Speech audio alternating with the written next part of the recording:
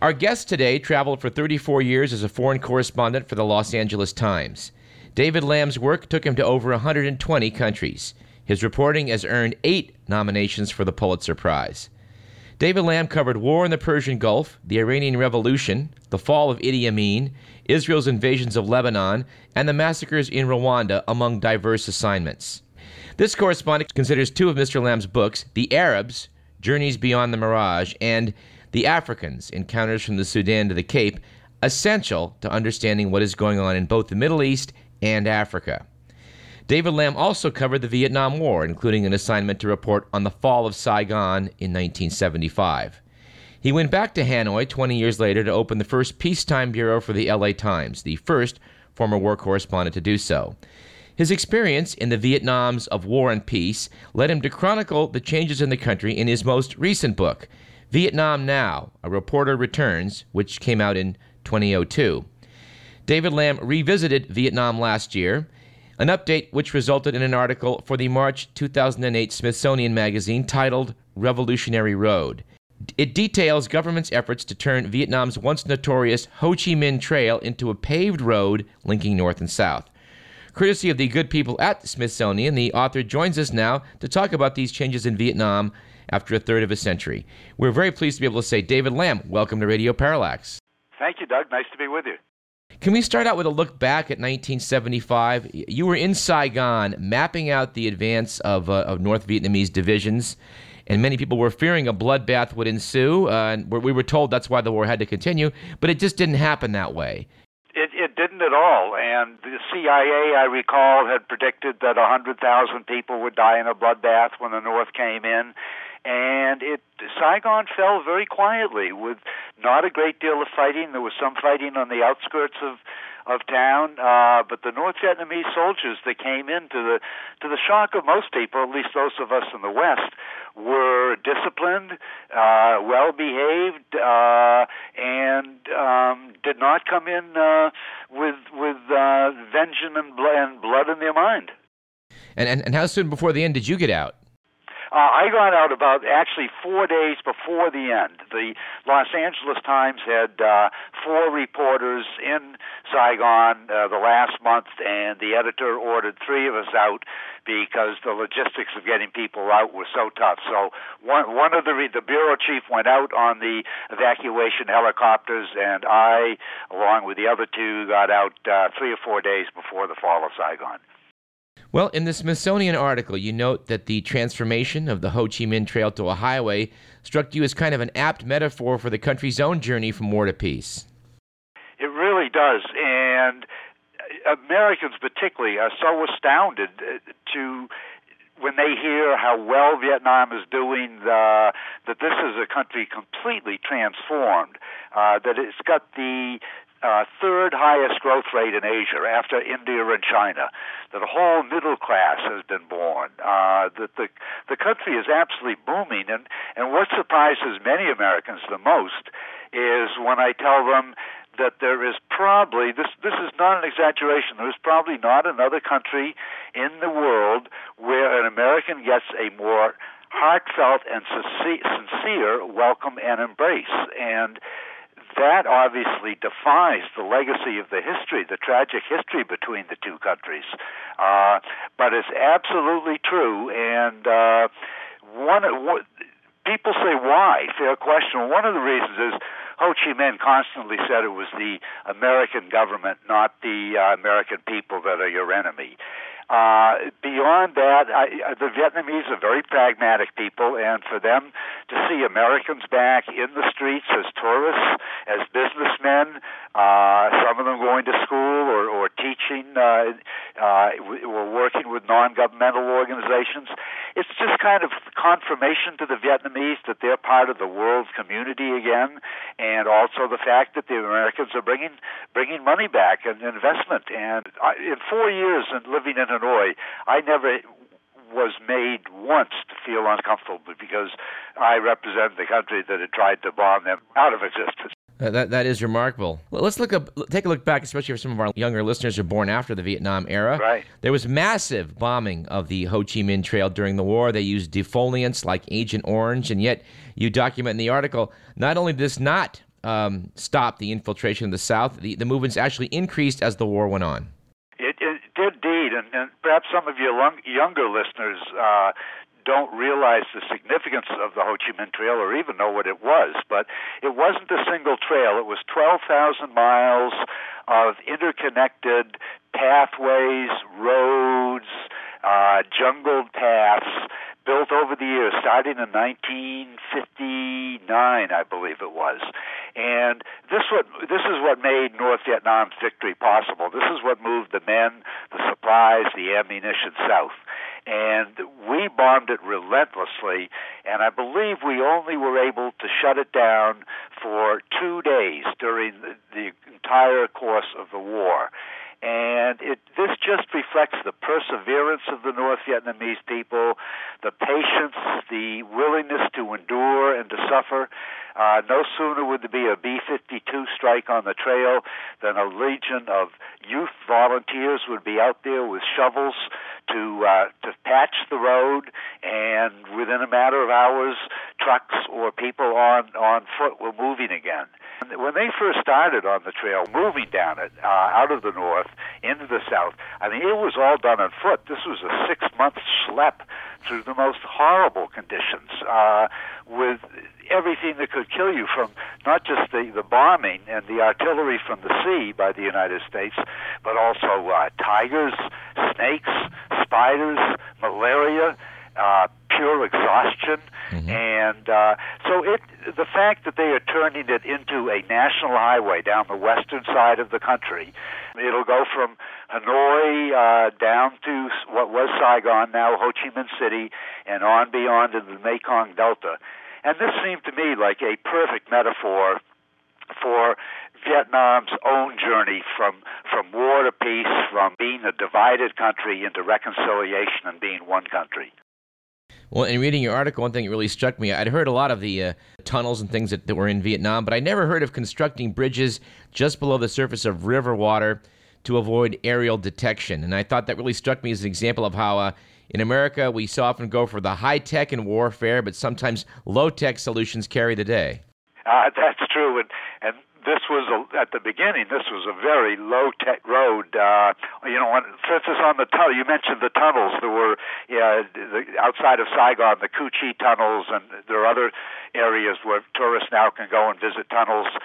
So that the GIs, the Americans, sniffer dogs, couldn't detect the tunnel. People that worked for the Viet Cong and the North Vietnamese would take bars of soap out of the Americans' bathrooms and living quarters, and the people running the tunnels would just rub the soap over the entrance to the tunnel, so that when a American sniffer dog walked by, he'd just smell an American, and he'd keep on walking. And so there were so many ingenious low-tech things that they did like that, but it saved the day for them.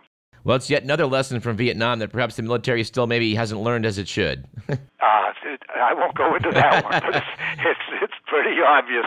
We have a short memory, and history, sadly enough, has not served us well. Well, you mentioned some rough territory that the trail, of course, naturally went through, winding through what was described as the jungle, but you've traveled on it now. Do you see it as bringing tourism to the country's interior? I'm sure it will, and it goes down what was a very isolated part of Vietnam, populated not so much by the Viets, which are the main people. The people of Vietnamese it's a tribe called the Viet. There are also 54 minority tribes, mountain tribes, and this road goes through mostly where the Montagnards live, at least in the highlands, and which has traditionally been closed, very difficult to get to. And absolutely, this is going to open up for tourists. I've already seen motorcycle tours being offered. The road now is complete from Hanoi down to Kon Tum in the Central Highlands, which is probably about 700 miles. I traveled about 400 of it doing the articles in the March edition of Smithsonian Magazine. And it's going to be another 10 years, I think, before it gets all the way down in the Delta. But it definitely will open up a part of the country that has been closed to outside fighters. Now, there are a lot of people that worry about that. Environmentalists say that it's going to make it too easy for illegal loggers to go in there and cut down forests and take out the logs. Others worry that the life of the minority tribes is going to be disturbed. Others worry that it will lead to a spread of AIDS because there may well be truck stops along the highway in which there will be prostitutes.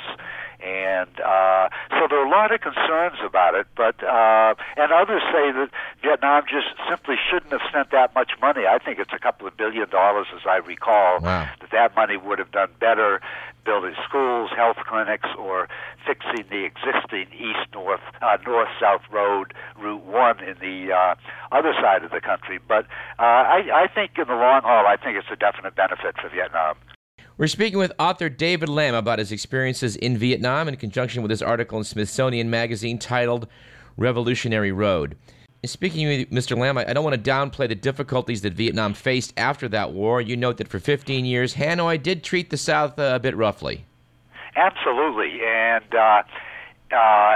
it would be wrong to point Vietnam as a paradise or the government as one that hasn't made huge mistakes, particularly after 95. And the North came in, and although there wasn't a bloodbath, as I said, that people had expected, but the North came in with a very vindictive attitude, and they made they came in swaggering with the arrogance of the victors, and the South paid a penalty.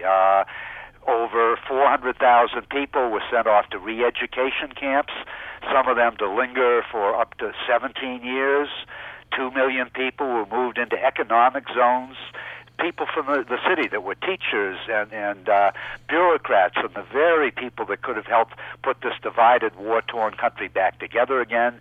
They were moved into isolated economic zones and be told to be farmers. Wealth and property was confiscated.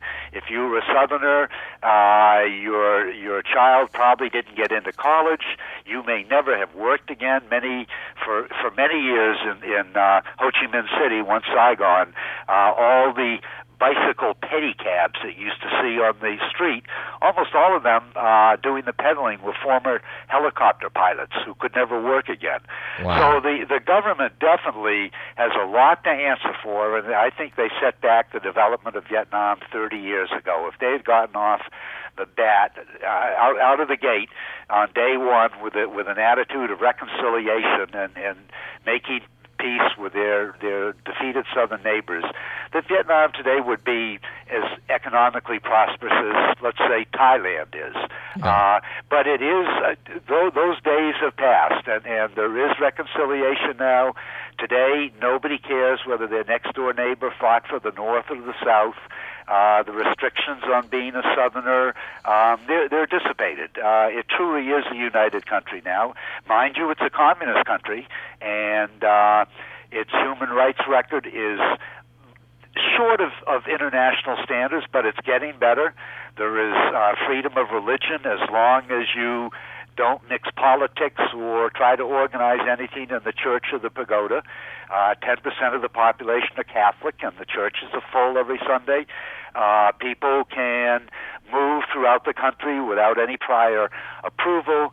They can get visas to travel abroad.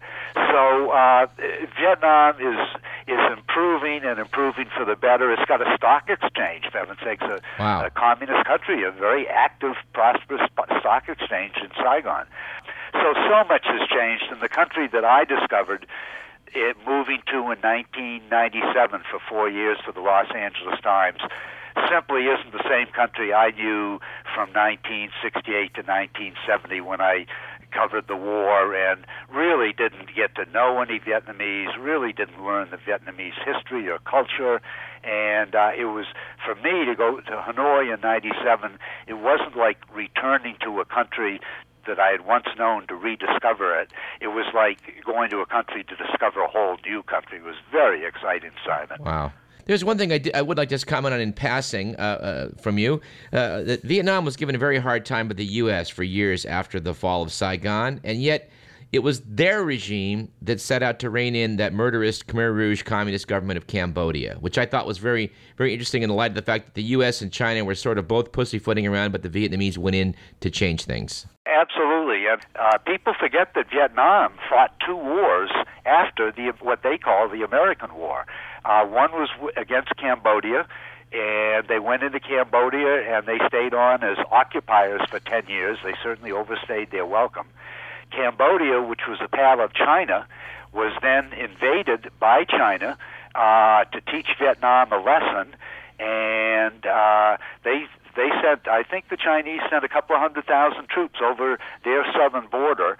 Vietnam knocked the dickens out of them. The Chinese lost about 20,000 dead, managed to invade only about 20 miles into Vietnam, and were pushed out after declaring victory, mind you, were pushed out after 17 days. The fogginess of international politics and diplomacy, but Vietnam went into Cambodia. The Vietnamese and the Cambodians have always disliked each other because southern Vietnam was once part of Cambodia. Pol Pot, the murderous dictator who headed the Khmer Rouge and was head of Cambodia in the end of the 70s, the Cambodians, for sort of unknown reasons, kept shelling Vietnamese cities and towns on the border. And eventually Vietnam said enough. They went in and helped overthrow Pol Pot. Now, the United States, I don't mean to be getting too deep here into politics, but the United States had basically supported Pol Pot. In fact, we voted for seating the Khmer Rouge in the United Nations. Wow. As a counterweight to China. All this gets really complicated, but we voted to seat truly one of a regime of Hitleresque proportions. But Vietnam overstayed its welcome, as I said, and they ended up staying on as a nation, an occupying nation. And it was a very sad, tragic moment for Cambodia, for not to be rid of Pol Pot, but the foreigners running you, and sad for Vietnam as well. I just want to mention that because I do remember praising the Vietnamese for going in with that horrible Pol Pot regime, and I remember how startled people were to hear somebody praising the Vietnamese communists for taking military action. But I thought, it's the right thing to do in this case. I agree with you entirely, absolutely, and it's too bad they just couldn't have cut their stay short and known when to quit. But absolutely, they did a favor to the world to get rid of that monster. I feel the need, as we have you here, to talk a little bit about some of your prior works, which I mentioned in the introduction. I pulled out my copy of The Africans and found the South African currency that I'd stuffed inside of it for a bookmark while I was reading it over in Africa. The rand. Yes, exactly. Is it, I don't know if it's still the rand in South Africa or not. I suspect it is. I don't know. But when you wrote that book, South Africa was still under apartheid, but it too moved into the future without bloodshed, something that might be worth just looking back at that as well. Yeah, and if you remember what I said in the book, I said that I couldn't conceive that in my lifetime the whites would end apartheid, or that when apartheid did end, that it could come without bloodshed. And that's when I called 110% wrong, and thank goodness I did. What a blessing! So just an extraordinary example of the whites and being more realistic about what the future held if they didn't give up power, and the fact that there was a guy called Nelson Mandela who could inspire and lead and be this world figure. And unlike Zimbabwe, I used to go to Zimbabwe when it was Rhodesia and run by Ian Smith, and it had a similar system of apartheid. I don't believe they used that name. That, of course, has turned into, it was a tremendously prosperous country, self-sufficient in food. The whites ran many of the farms, and of course Robert Mugabe just single-handedly has destroyed that country. It's got a inflation rate now of 100,000% a year. That's true. That's a 1 with 5 zeros after it. Mugabe couldn't reach out with a hand of reconciliation to the whites, and many other reasons, and that country's a disaster. But I haven't been back in South Africa since it ended apartheid, and I would love to do it because although they've got a lot of problems, it shows how much can be gained when two former enemies talk to each other. Well, I know one theme in the book, The Africans, was how often one government in Africa will sort of turn a blind eye to the bad behavior of the others. But in this case, it seems that at least at the moment, some of the other South African governments are getting together to talk about what to do about Mugabe. They seem to awfully slowly and awfully hesitantly, but there is a sense of shame to have this type of leader in Africa, which has made a lot of steps towards democratization since I lived there, and there is a sense of shame, and I hope that the collective body of Africa is going to come up with a collective decision against Mugabe. We're speaking with author David Lamb about his book Vietnam Now, A Reporter Returns, and some of his updates about what he's seen since that book came out in 2002. Mr. Lamb, Vietnam has become an ever more popular destination for American tourists, and I would assume you're an enthusiastic supporter of going. Absolutely, because I've gone back several times since I left Vietnam in 2001. I've gone back, I think 7 times with various groups, large groups, sometimes up to 100 people, and not as a tour guide, but as what they call a resource, to just be there to give a couple of introductory lectures about what Vietnam is like today, and then to be around with them for the week for dinners and cocktails, to talk to them and to answer questions. And it is so much fun for me to meet the group the first time, and they come in with these perceptions about Vietnam, and they're a little bit leery about going, and they're a little bit leery about being Americans in a country that we fought for so long. And to see them at the end of the trip, I have not seen one person that didn't say, wow, this country is really something. The Vietnamese are just wonderful, outgoing people.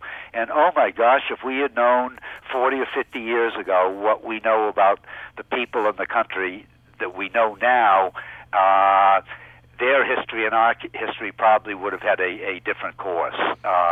And Vietnam is getting slowly, but they're getting there with a very good tourist infrastructure. There are excellent hotels now. Vietnam's got its Hyatt, Park Hyatt opened a year or so ago. It's got a wonderful hotel in Hanoi built by the French in 1911, the Metropole, which has been completely renovated. And there's just so much to do. And it's interesting also that Vietnam is one of the safest countries you could go to. First of all, there are no guns in Vietnam. They're illegal, and the only guns are in the hands of the authority and the police and the soldiers. And for those who want to make an argument that restricting guns don't affect the crime rate, they really ought to go to Vietnam for a while and hang out and see what the result is. And I remember my wife saying, I used to travel a lot when we lived in Hanoi because I was covering all of Southeast Asia, 11 countries. And so I was traveling a great deal. And Sandy used to say, being able to walk down any street at any hour, to walk down my own street, getting out of a taxi at night, and to go into my house or our apartment and not have to look over my shoulder to make sure nobody's there that I should be worried about. She said it gives you a whole liberating feeling that you just you're not used to, and it's just such a wonderful feeling of liberation not to ever have to worry. And your chances as a foreigner, or even as a Vietnamese, basically, but of being mugged or physically hurt or anything, the worst that I've ever heard of happening to anybody there visiting Westerner is perhaps getting pickpocketed. And so that in this day and age, that's a wonderful thing. It's also a country where there's zero chance of terrorism. Vietnam is very smart. They know who's coming in and who's going out. And Vietnam's got no enemies left in the world. They have a foreign policy that is based on, quote, being friends with all countries, end quote. And although that may seem a little naive, it works. And this is a country that really has no enemies in the world. Well, I know that you and your wife Sandy did a PBS special a couple years back on Vietnam. Is that available? It is. And Sandy did 3. She was the genius and the creator and the editor, the filmer, the producer, the director behind it. There were 3 really wonderful shows, one of which the Library of Congress has picked for part of its permanent collection, which is quite unusual. And somebody could find them going on to Wind and Stars, like Up in the Sky, windandstarsproductions.com, and they'll find a little thing that they can click on, and they're full of wonderful archival footage, as well as they look at post-war Vietnam. They're a lot of schools and colleges are using them as a teaching aid. They're extremely entertaining and informative. Well, I hope someone will go out and get those, and I certainly again want to plug your books, The Africans and the Arabs, as both things that people should have in their home library. Thank you very much, Doug. But final question, I guess, for you. Curiously, we have a former Vietnam War POW running for president. Any personal comments or comments you heard from people in Vietnam about that? Yeah, in Vietnam, they're following McCain very closely and the election. And you would think that they would be against someone that bombed them. The fact is, they would love to see McCain become president. For one thing, that he knows the country. He was back for many visits, and he was also one of the prime movers in Congress for reconciliation and reestablishing relationships with the United States.